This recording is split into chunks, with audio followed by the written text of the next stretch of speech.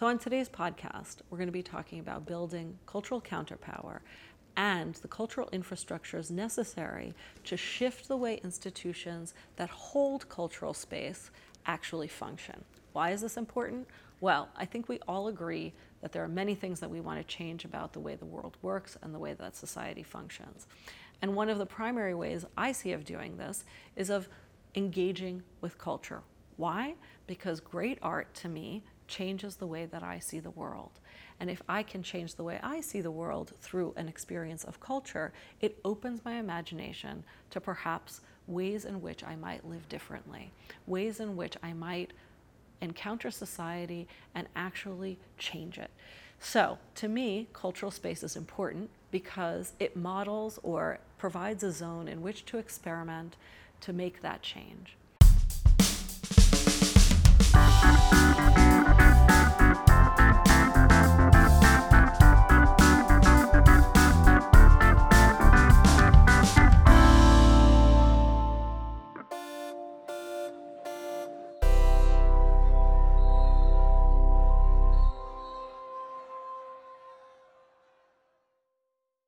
Hi, I'm Laura Rajkovic, and welcome to Cultural Counterpower, my new podcast. I'm so glad you're here. Here's what to expect from this podcast. I'll be broadcasting monthly about building counter-narratives that reflect the innate cultural power of humans, all of us, as an antidote to totalitarianism, patriarchy, and racialized capitalism. Sometimes I'll invite guests to join me, and other times I'll be speaking directly to you as I am today. But the most important thing is that you share your thinking with me, that you drop comments, let me know what you think, share your questions. I'm here, I'm interested.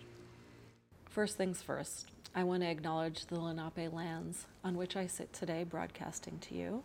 The Lenape people have stewarded this landscape since time immemorial and continue to do so today, and I'm privileged to live here, to work here, and to raise a family here.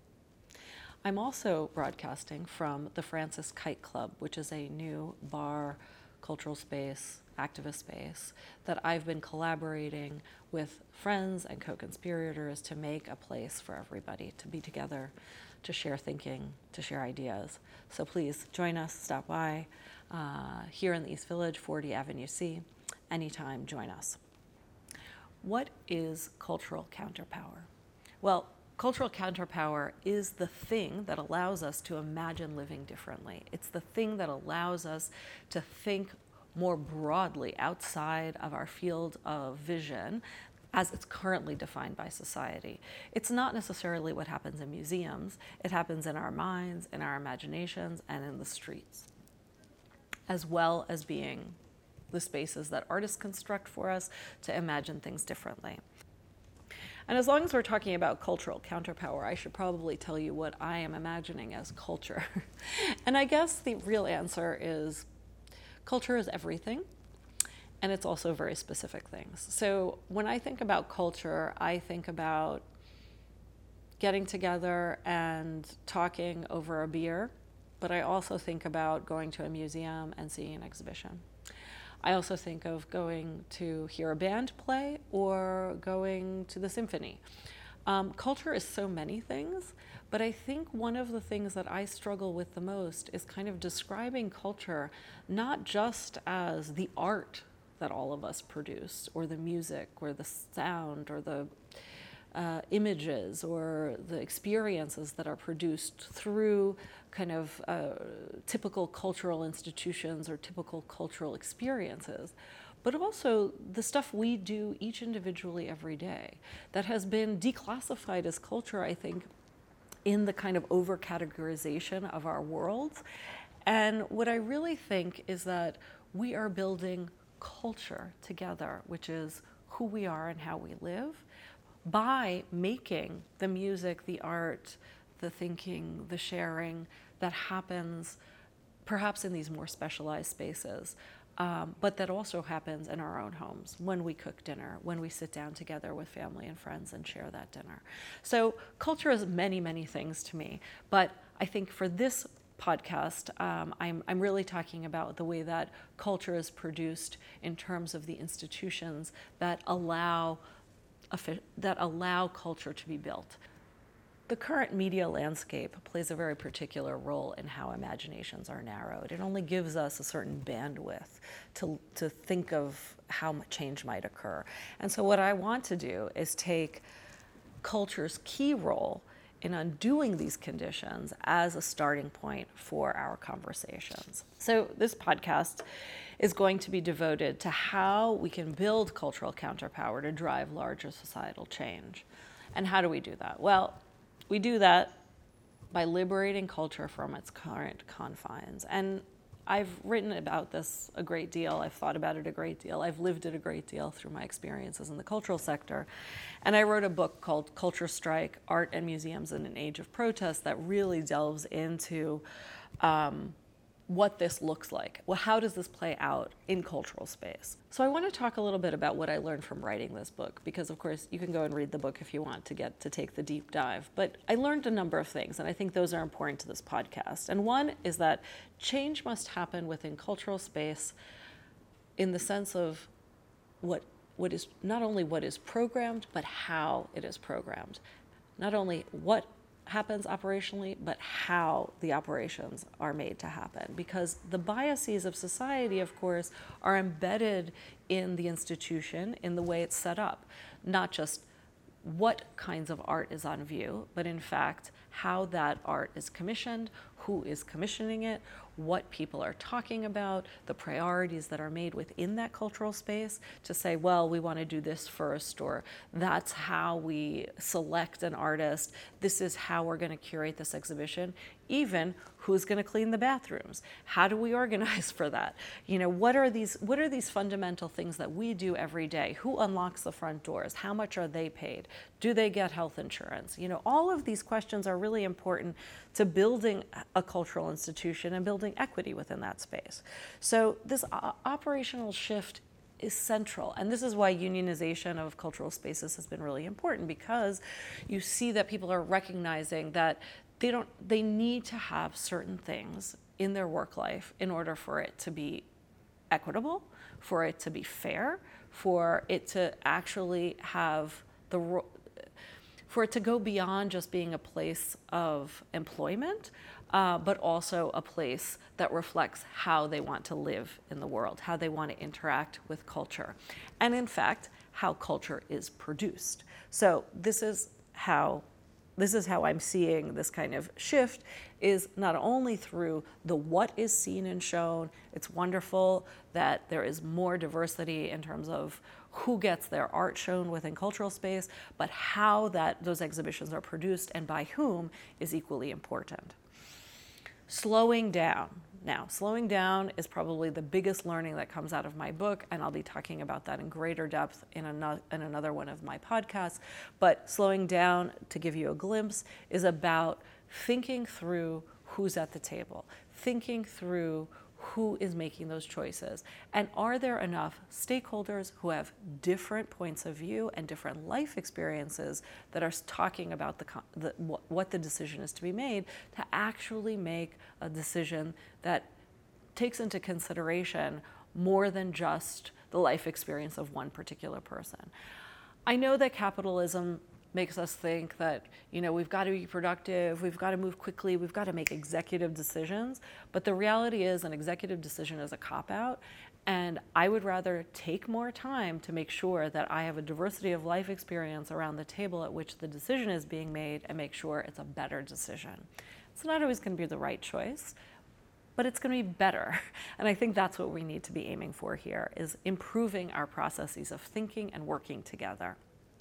So the final learning that I really want to talk about deeply in this podcast is about the necessity of rebalancing public and private support for cultural institutions. This is a place where a real rebalancing of equity can take place in some very profound ways. So the reality of cultural institutions in the United States today is that the vast majority of funding comes from private sources, so individuals, private philanthropies, corporations. In fact, less than 25% typically comes from public sources, meaning state, local, federal government monies do not exceed about 25% for any cultural institutions. And what does that mean? Well, if we think about what it means to run any kind of project, you want to have a diversity of sources of funds. And why is that? Well, because number one, it gives you a chance to get monies from many, many different types of people. And number two, it gives you the greatest flexibility and freedom to use that money because you don't have one person that you're particularly beholden to or one class of person that you're particularly beholden to in the case of culture in the United States. And so, there are a number of examples, including the Sackler family, including Warren Kanders and his influence at the Whitney Museum as a vice chair, that I talk about extensively in the book, and we'll get into some of that today.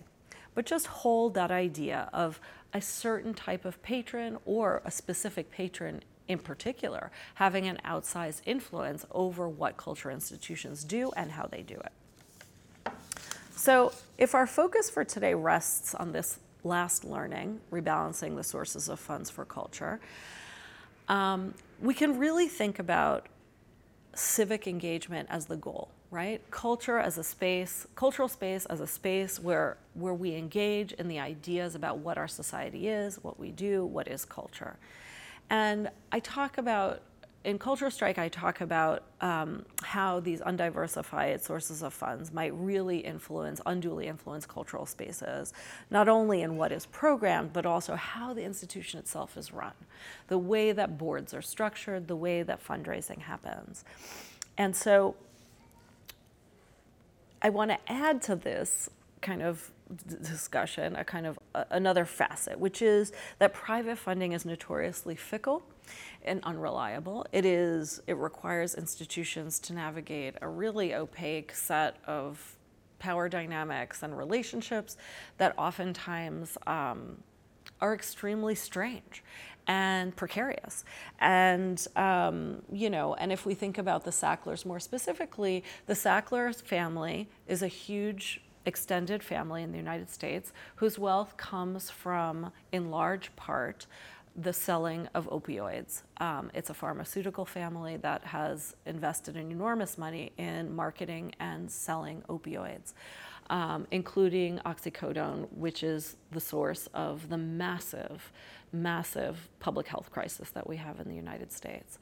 And so the question becomes, if you think about the Sacklers, is like, to have their names writ large on many museums and gallery spaces as significant donors. The Sackler Gallery in Washington, D.C., the Sackler Galleries at the Met, the Louvre, the National Portrait Gallery, all of these spaces internationally have affiliation with the Sacklers as enormously generous to the cultural sector.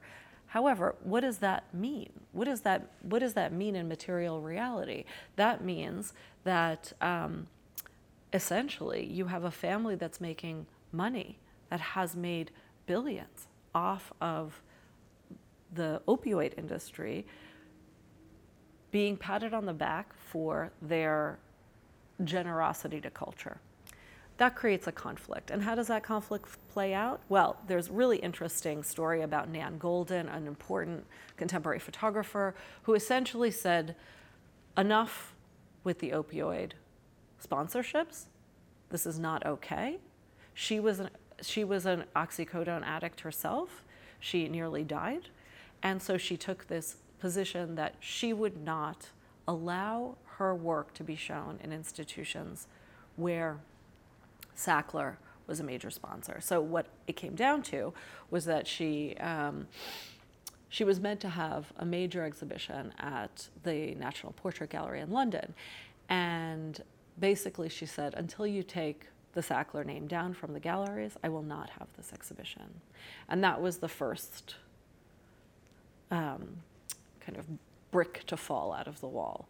Subsequently, the Louvre removed their name, the Met has removed their name. There were many, many protests that led to this. It was not an easy struggle. But the point is that, and obviously the Sacklers aren't the only bad actors in these kinds of scenarios, but just an example of one.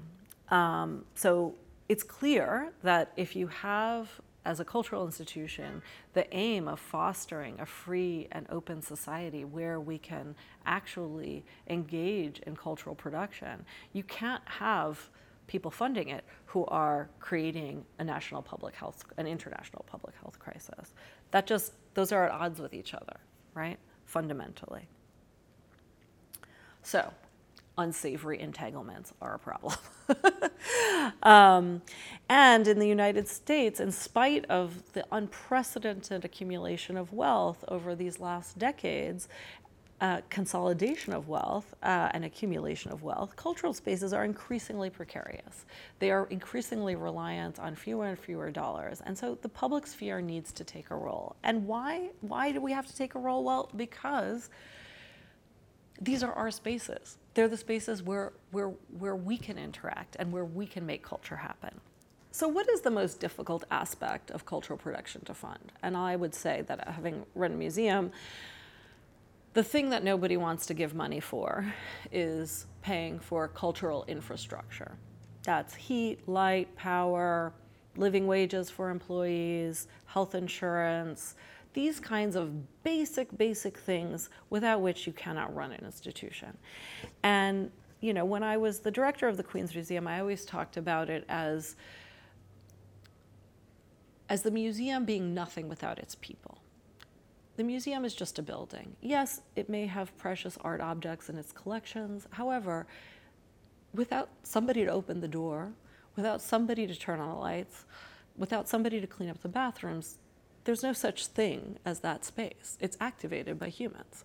And so that is part of the infrastructure of cultural space, of any space, but since we're talking about cultural counterpower here, that's what I'm going to address. So what I would argue is that federal funds are necessary to support cultural infrastructure. And this is fundamental not only to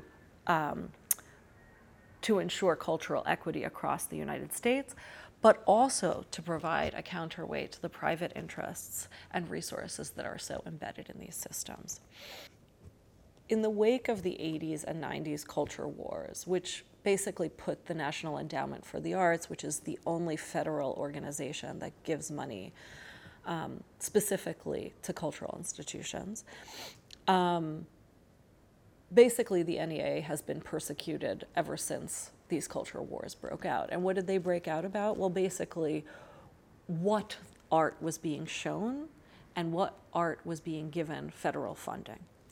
And this happened because there were conceptual artists and others who were making work that some people deemed offensive. Among these, the infamous Andres Serrano Piss Christ, which is a beautiful photograph of a crucifix embedded in a jar of the artist's piss. So, this was deemed, highly objectionable by certain members of Congress. There was a huge fight about it. The NEA budgets were slashed. Ever since then, the NEA has been a punching bag for right-wing conservatives and has been an excuse to basically completely defund or largely defund culture on a federal level. And let me just remind everyone that the United States is one of the very few countries in the world that doesn't have a national cultural ministry. That just doesn't exist here in the United States. And so my contention is that rather than funding the art that goes into the cultural space, we should be funding the cultural infrastructure that allows culture to be organized. So what does that mean? Again, heat, light, power, employees, their health insurance. Let's take care of the things that support the making of culture.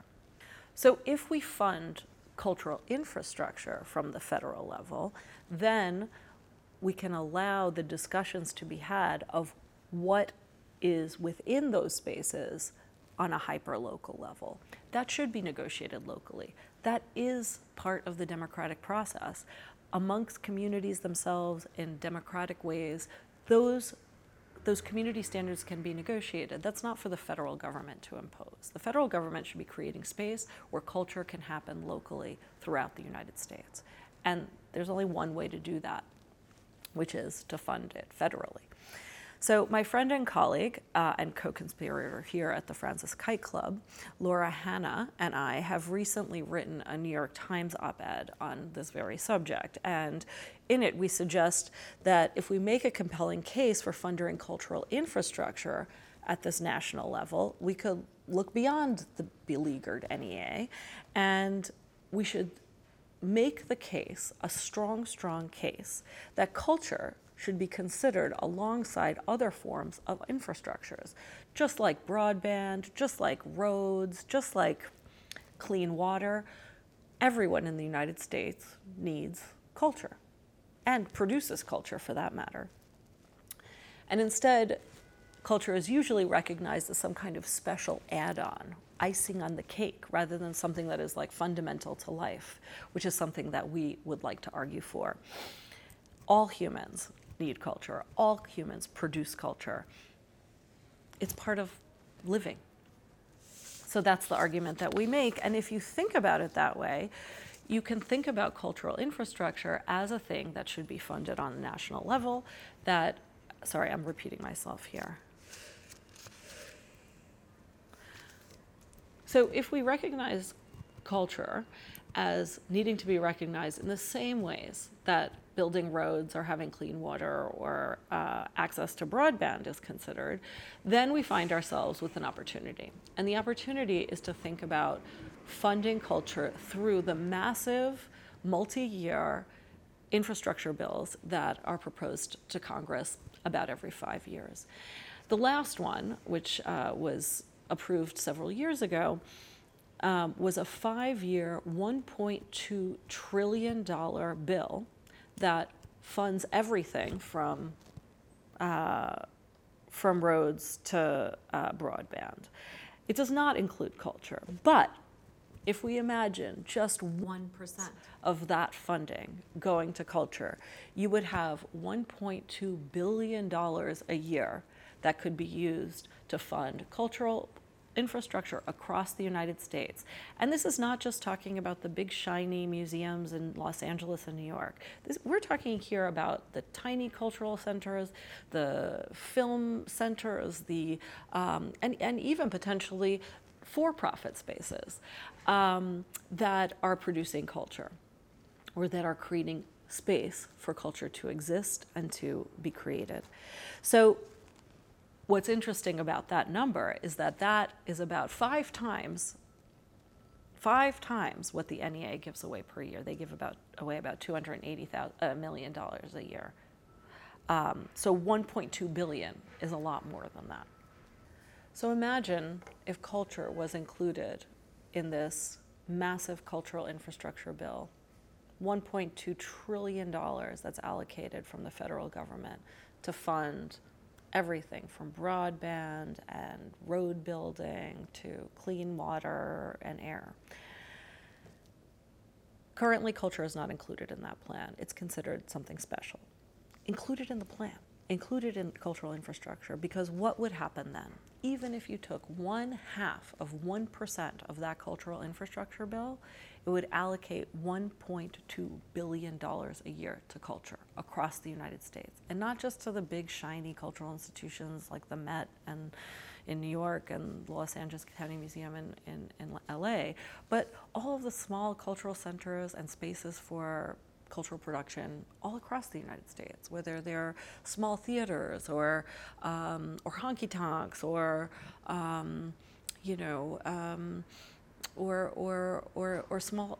small film programs.